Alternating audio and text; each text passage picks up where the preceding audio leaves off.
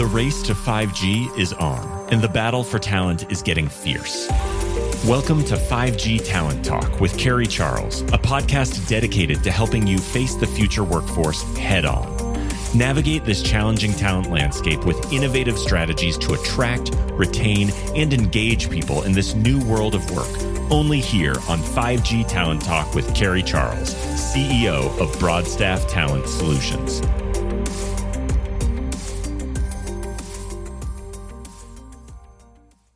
Welcome to 5G Talent Talk. I'm Carrie Charles, your host, and I'm so happy that you joined me today. So I have with me Dr. Kent Wessinger, who was my first guest ever on 5G Talent Talk years ago. And I'm so excited because he said he would come back on the show. And I'm even more excited because the workforce has changed significantly since he first came on the show. And I really think that we need to hear a word for today for leaders about our new workforce. So let me tell you a little bit about Dr. Kent. Dr. Kent Wessinger is a people scientist and principal partner at Retention Partners. Dr. Wessinger's globally recognized research and 5 years of implementation experiences make him the expert on attraction, engagement, and retention of millennial and Gen Z employees and clients. He successfully helped Fortune 500 financial services companies, engineering firms, manufacturing companies, nationwide real estate and insurance firms, governments in North and Central America, nonprofits, and many small businesses develop a strategy to solve, and yes, I said the word solve, their workforce crisis.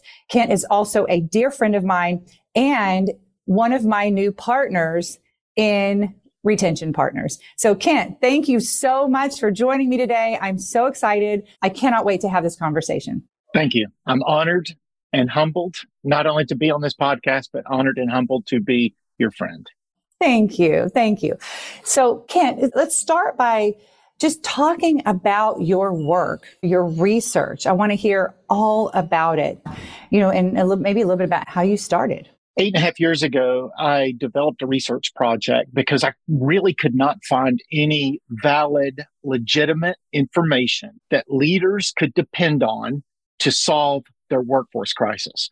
Now, 8.5 years ago, there wasn't much of a workforce crisis. Many leaders didn't see a workforce crisis, but for some reason, I saw this swell beginning to come. And when I began to dig into it, I couldn't find much information at all, especially with the younger workforce, with millennials and as Gen Zs were just entering the workforce. And so I developed a research project hoping to get maybe 500, 1,000 participants in it so I could use that information and take to leaders so that there would be clarity about what was going on and what was about to happen. The research project is open-ended, tracking the maturity of the generations as they assimilate into leadership positions, not only in the workplace, but in the community and in their homes. And so today, the research project has over 44,000 participants from 29 nations. The research has been implemented in companies with over 100,000 employees, down to the last company that we just implemented the research in has 8 employees in it. And so what I know based on that research, and wherever it's been implemented, when leaders reach out to me, I not only can bring them an informed, tested, practical solutions, I can bring them information and implementation experiences that allow them to have some clarity and cast a little bit of vision and comfort into their workforce crisis, which ultimately feeds into their growth goals. Because at the end of the day, I don't want to just be the guy that's solving the workforce crisis, even though that matters. I want to be the guy that leaders look to and say, we solved the workforce crisis and now we've achieved our growth goals. And that's what that research project is continue. The foundation of it continues to feed on and feed for leaders all around the world in all different sectors of our economy. So talk about your company, Retention Partners. Well, I go back to the informed, tested, and practical side, providing solutions to the workforce crisis. And the reason that I like to hang my hat there is, well, let's just start with informed. One of the things that leaders continually communicated to me was that they were frustrated about investing resources, time, energy, money into hypothetical or just, hypothesized information that they thought would solve their workforce crisis. And then 2 weeks, a month, 6 months down the road, they still have the same workforce crisis. And one of the reasons for that is that there's just not a lot of tested information that's out there that's specifically honed in and focused on these generations when it comes to the maturity and the decisions they're making inside the workforce. And so Informed, I'm bringing them 44,000 participants from 29 nations and a lot of information, a lot of implementation experience. Tested, again, anybody can hypothesize what a solution to a workforce crisis is. Anybody can come up with any kind of theoretical concept.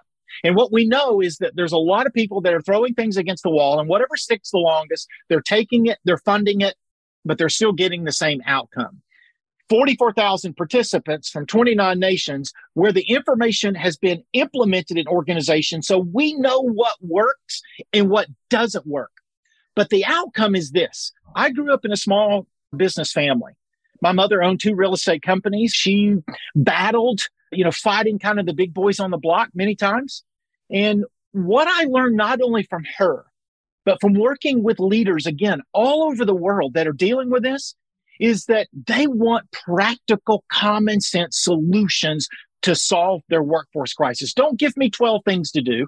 Don't give me 8 things to do. Give me one thing that will help my employee engagement. Give me one thing that will help retain my employees. Give me one thing that will help attract my employees. And when we provide those, knowing they're informed solutions and they've been tested, what we know is we know with absolute certainty when they take these practical solutions, we know what the outcomes are going to be. Now, let me add just one more thing to that. I know that the manufacturing sector, the healthcare sector, financial services sector, and a compartment of the technology sector is still struggling ridiculously bad with this workforce crisis. And let me start at the backside on technology. Technology is the headlines today are that technology companies are laying off people all over the world. And we know that many in the sector overhired just basically to grab the growth, no fault, not casting blame or judgment, to grab the growth during a moment where they could grab that growth. And some of them are coming back to the reality of where they should be. But however, what I know from working with a lot of leaders in the technology sector is that they're still struggling to attract, engage, and retain those workers that are in the field. I don't necessarily like the whole blue collar kind of designation, but what I do know is that they're struggling attracting, engaging, and retaining those workers that are in the field. Now, we can say the same thing. I hear the same thing from manufacturing leaders, the employees that are in the plant. They're struggling with attracting, engaging, and retaining them.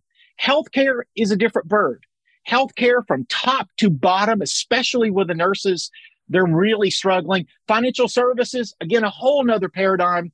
The average financial service employee today is almost 59 years old. They're really struggling from bottom up, and they're in trouble. There's just no way around it. They're in trouble.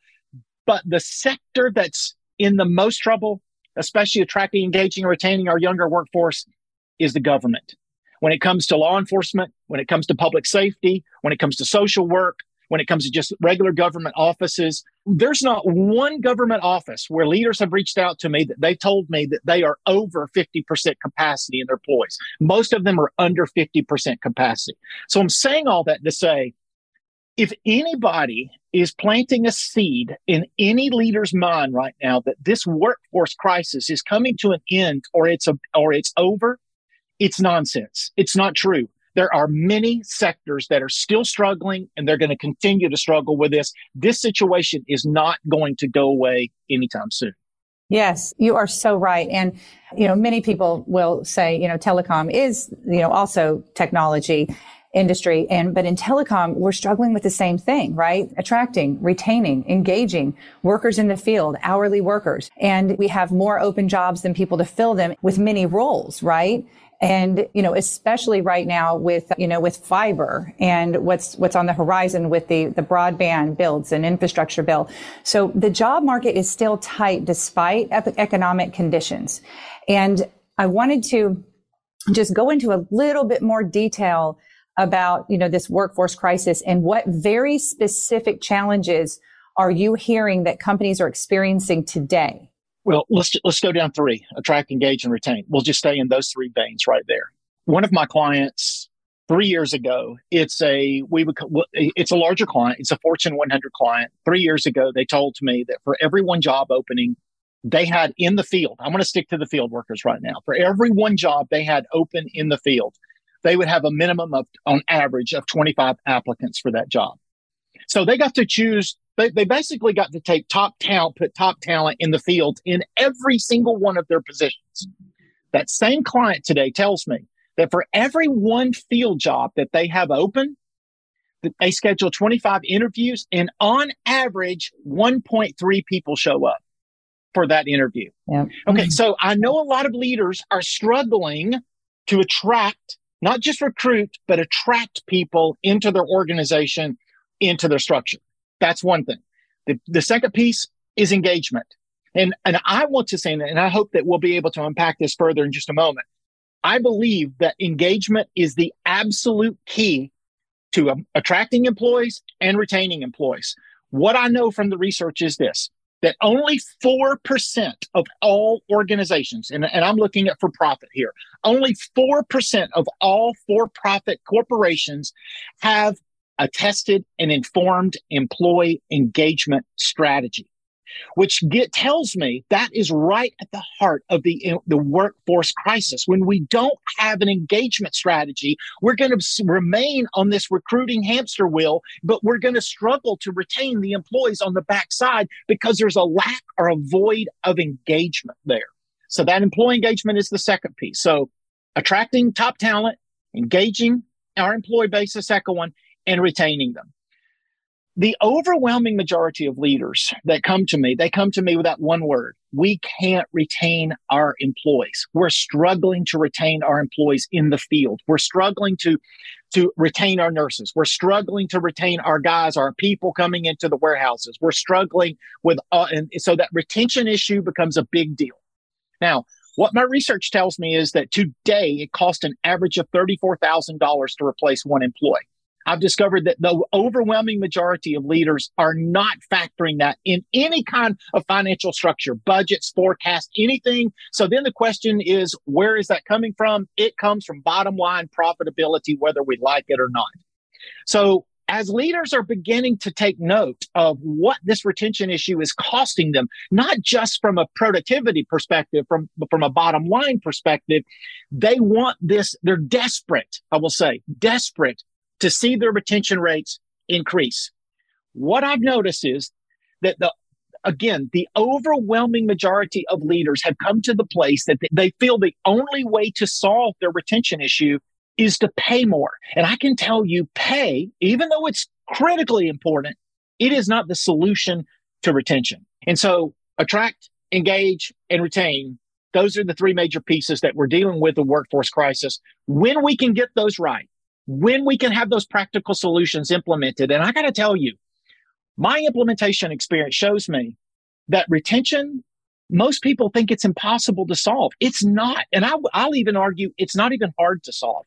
When we take this information, this tested information and the practical solutions that it provides, and we implement them, what we know is this: we can improve retention rates by 63%. And that's growing. We know that for absolute certainty, 63%.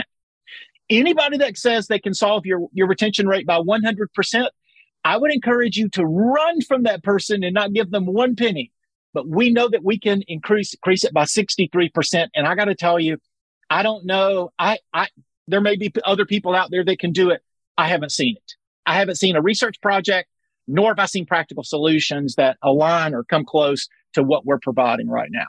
That's great. So Kent, let's get into some of these practical solutions and, some of the actual strategies that leaders can use in order to attract, engage, and retain. But let me ask you first, because I want to understand there's generational conflict, right? Mm-hmm. And how that we in the older category, I'm 55. So, how we see the younger workforce, right? Versus how the younger workforce sees themselves.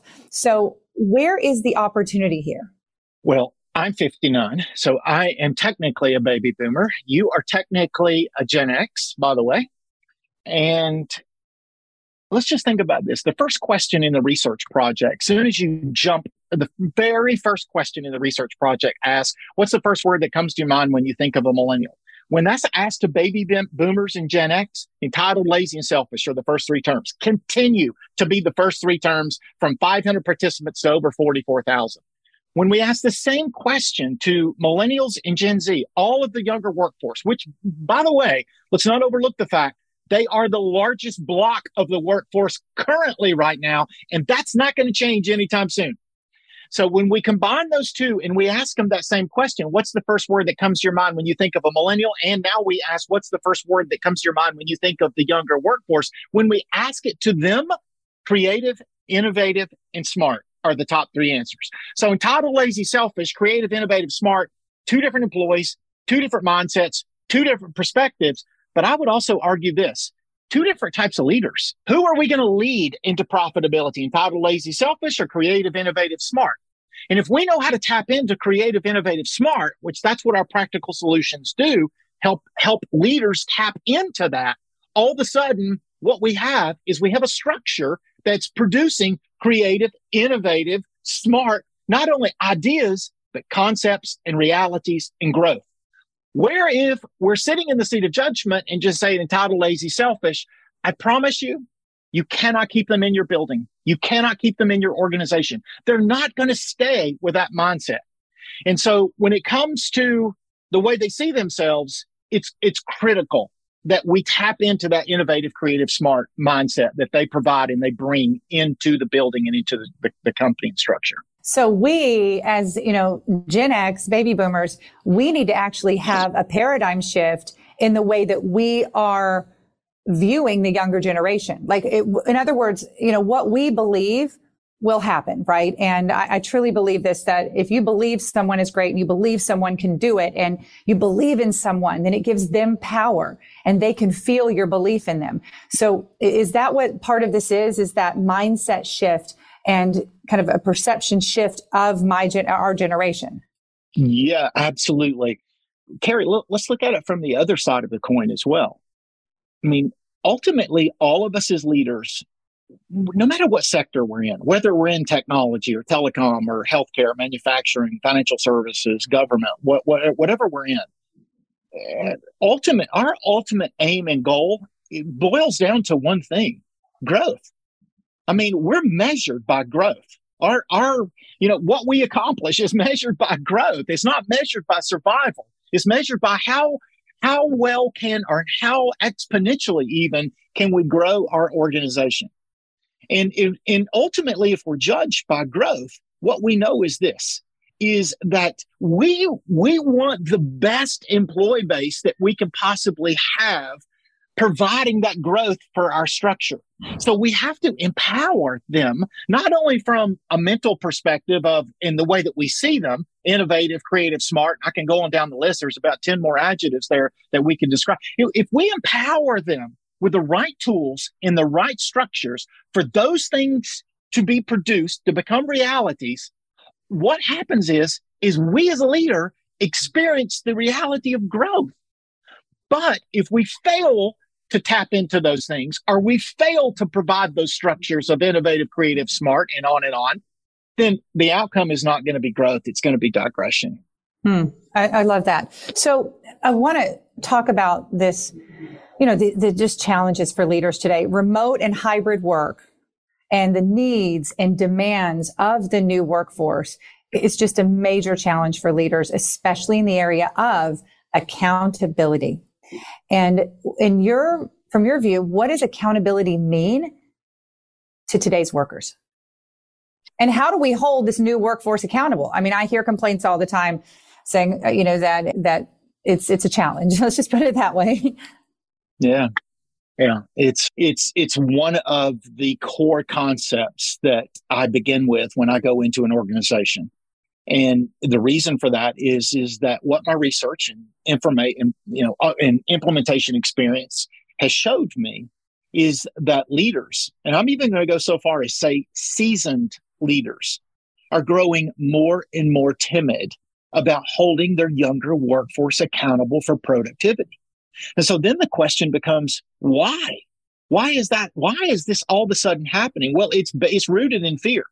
It's rooted in fear and the bottom line, both of those. They're timid about holding their younger workforce accountable because they're afraid they'll leave. Maybe not even leave as an individual, but leave as a group, a team. And they know the struggle of replacing them. So all of a sudden, accountability has begun to fade a little bit in an effort to keep this younger workforce in the building. But I can tell you that the pushing back on accountability is actually pushing the younger workforce out of the building. There's another way to look at this. The younger workforce, I see it every single day. They're begging, they're crying out for leaders. Hold us accountable for productivity. They want to be held accountable for productivity. However, accountability in a lot of leaders' minds, including mine, up until a couple of years ago, looked like the same paradigm that it's been, all of our lives, which is hierarchical from the top to the bottom. Accountability today is reciprocal from the company, through the employees, back to the company.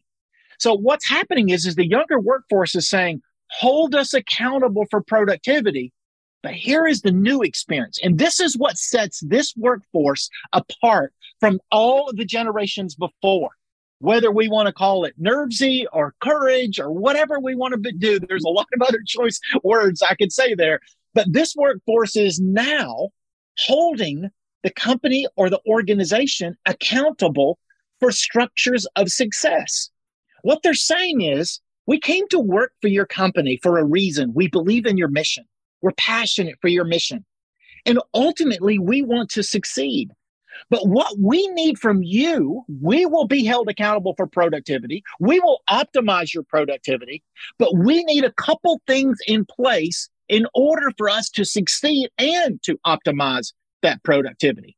But what we know, what I know from experience and also the research, is when companies stick hard line to that hierarchical form of accountability and don't provide those simple, practical structures of success to this younger workforce, they don't stay. Now keep this in mind. In January 2020, we'll just stick to millennial for a minute. The average millennial stayed on the job 16 months. I drew a line of delineation in January 2020 because I wanted to see if the workforce would return post-pandemic to the same type of tendencies. What I know today in the research is that the average millennial stays on the job only 11 months. But to make it even worse, what I also know is that those that leave at 11 months or 12 months or even 16 months, what I do know is this, that those that leave have already filled out an application, a resume, a CV at the 6-month mark to leave the organization. And so then the question becomes, why? If you believe in the mission of the company, you have a great wage, you have, what you would define as good leaders. What in the world at 6 months would make you make this decision to fill out a resume or an application or a CV to move on to the next position? It's all about that accountability structure. It's all about that engagement structure and that retention structure. What we know is this. They get in your building, they get in your company. They want to be held accountable for productivity. But if those structures of engagement and retention are not there, which in their minds, they're not looking at it as engagement and retention. They're looking at it through one lens, success. So if we provide those structures of success for them, what we know is they don't even think about leaving your company. But when they're absent from there, they're moving on to the next company until they find them. So Ken, I have learned this from you 4 years ago, and I've made this part of our culture here at Broadstaff, and it works. I mean, it works. I have listened to every word you said and implemented it here in the company. And what I'd like you to talk about now is, let's say I'm a leader, I'm hearing this and I'm saying, okay, what do I need to either add or take away from my company culture that is going to help me to attract, engage, and retain this new workforce? Now, I'll give you an example. One thing that has been instrumental with us after, again, learning from you 4 years ago has been giving every single employee, no matter what their age or position in the company, the same voice in the company and a seat at the table, literally.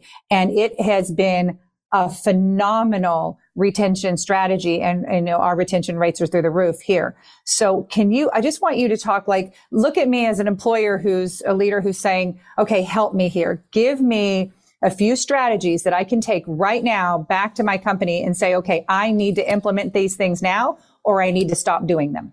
Yeah, 100%. And one of the reasons that Broadstaff and Carrie Charles and the entire team of Broadstaff, I'm convinced of this, beyond your phenomenal leadership and all of the leadership that Mike Day and everybody else represents in Broadstaff, that one piece of voice, I see it over and over in every single company that has activated the voice of their younger workforce. We see retention rates soaring in a positive way.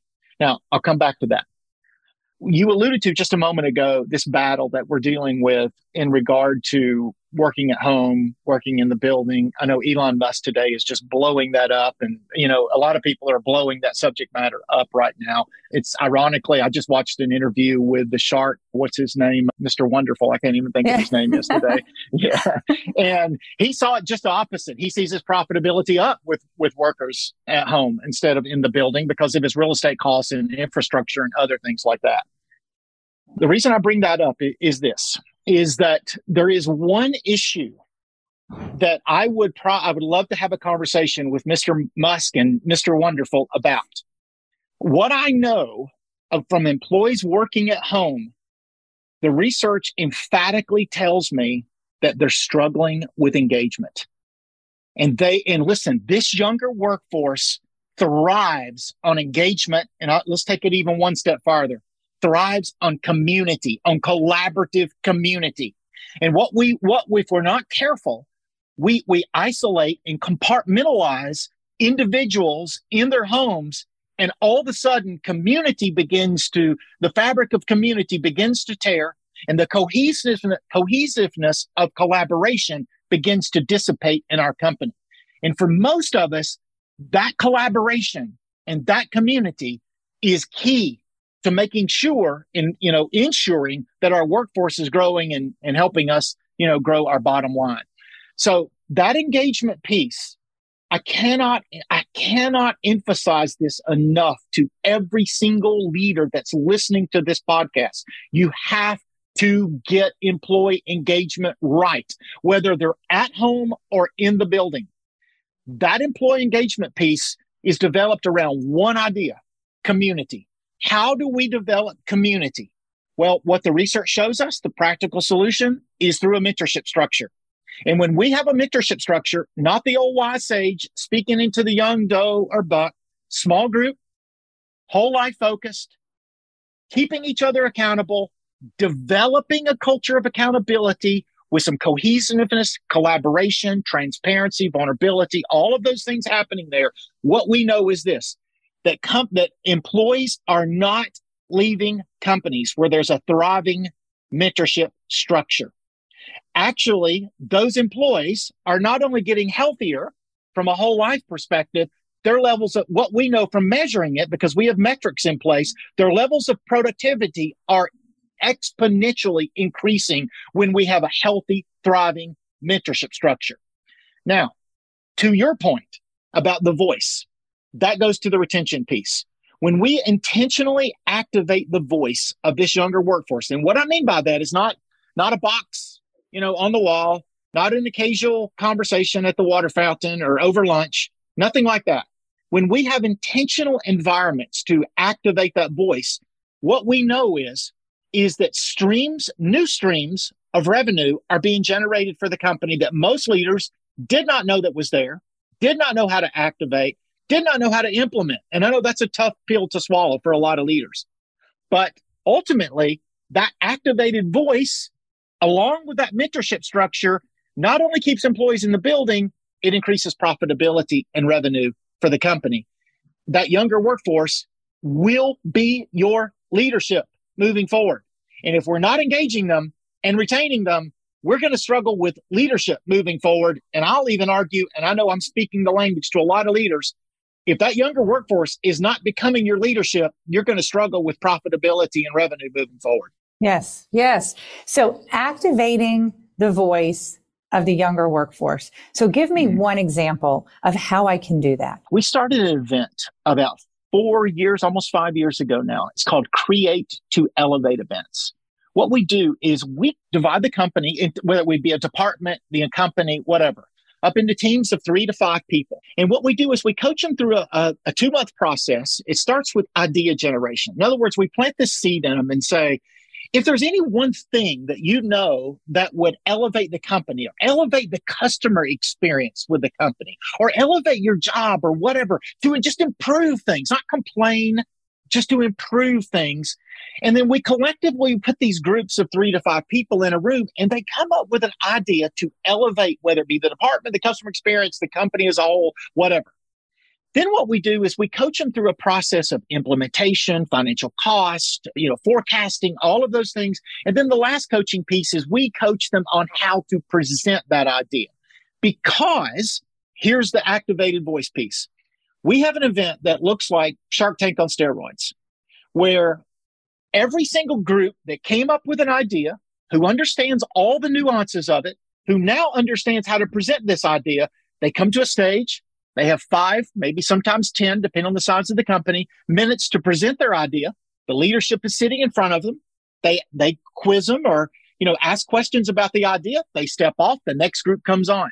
At the end of the event, the top award or top idea or top 3 ideas are rewarded.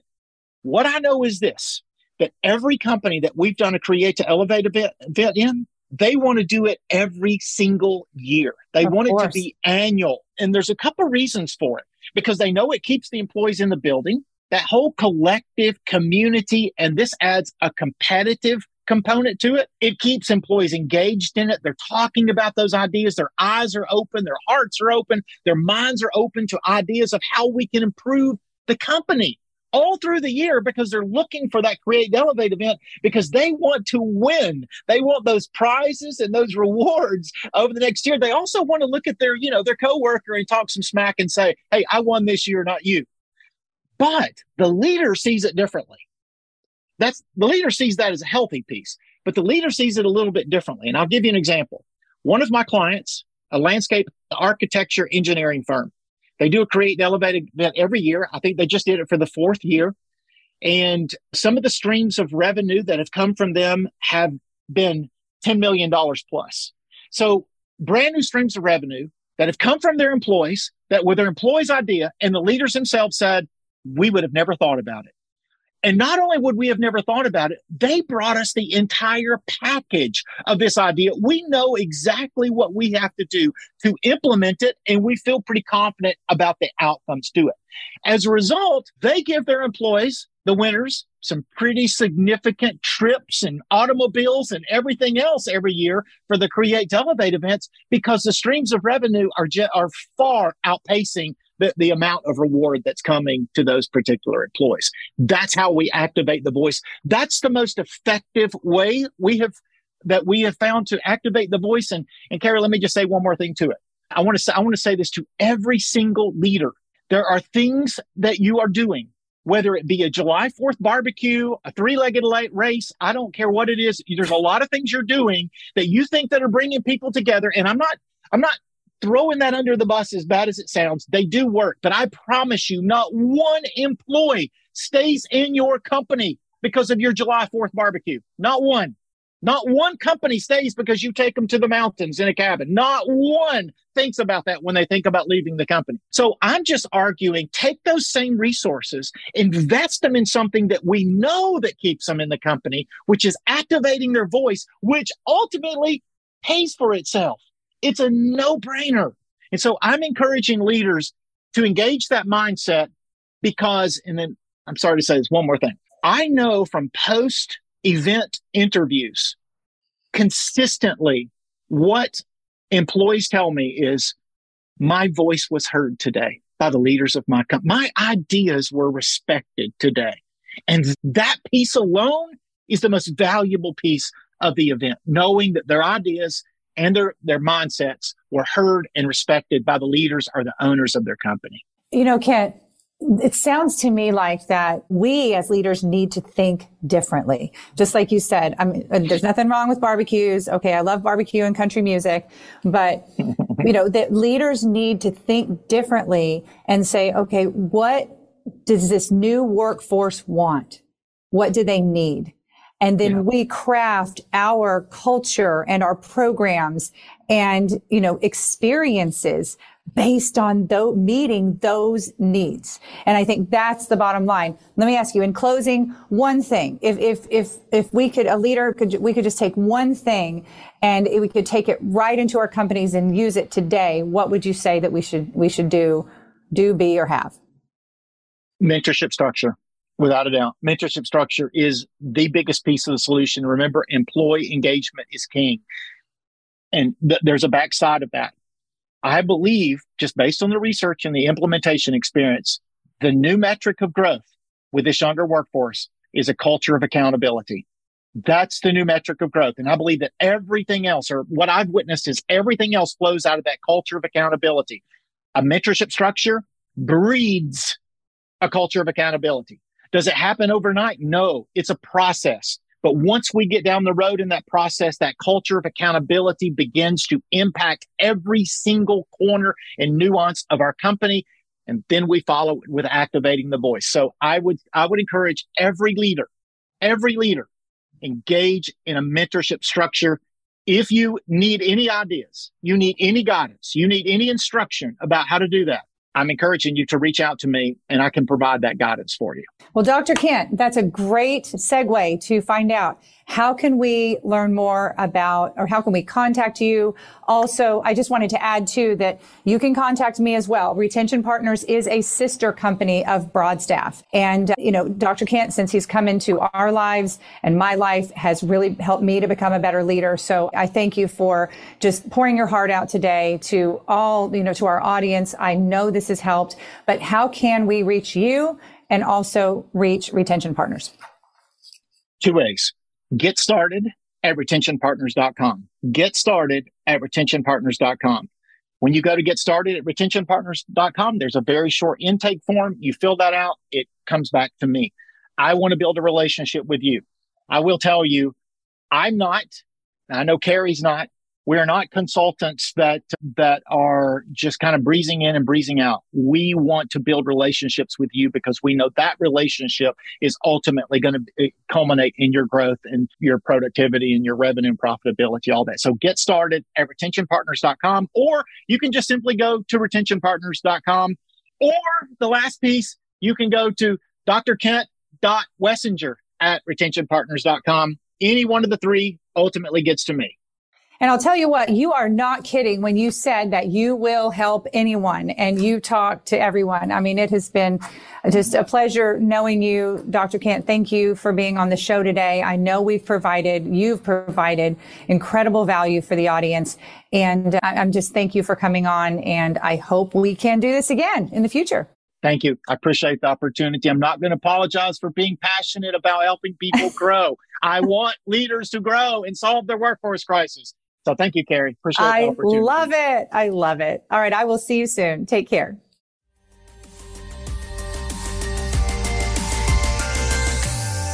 Thank you for listening to another informative episode of 5G Talent Talk, brought to you by RCR Wireless News, Telecom Careers, and Broadstaff Talent Solutions.